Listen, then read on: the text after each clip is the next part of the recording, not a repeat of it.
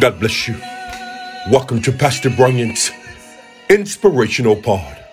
The word of the Lord shares with us in Psalm 28, verse 6. Blessed be the Lord, because he has heard the voice of my supplications. Good God Almighty. Look, David shares with us the importance of the persistence of prayer. In verse 1, David says, "Be not silent to me, Lord." In verse 2, he says, "Hear the voice of my supplications, Lord." In other words, David is sharing with us that when surrounded by trials, trouble, and tribulations, it's good to know that in your persistent prayer, God heard you.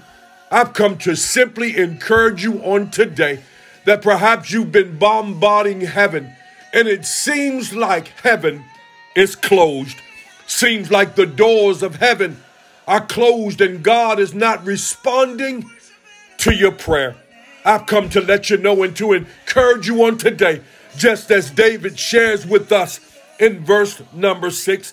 He says that God, you heard the voice of my supplications. Look, I've come to encourage you on today that regardless and in spite of what you're going through, God heard you. Good God Almighty. Look, be encouraged on today, knowing that God heard you, knowing that no weapon formed against you shall prosper, and every tongue that rise up against you shall be condemned.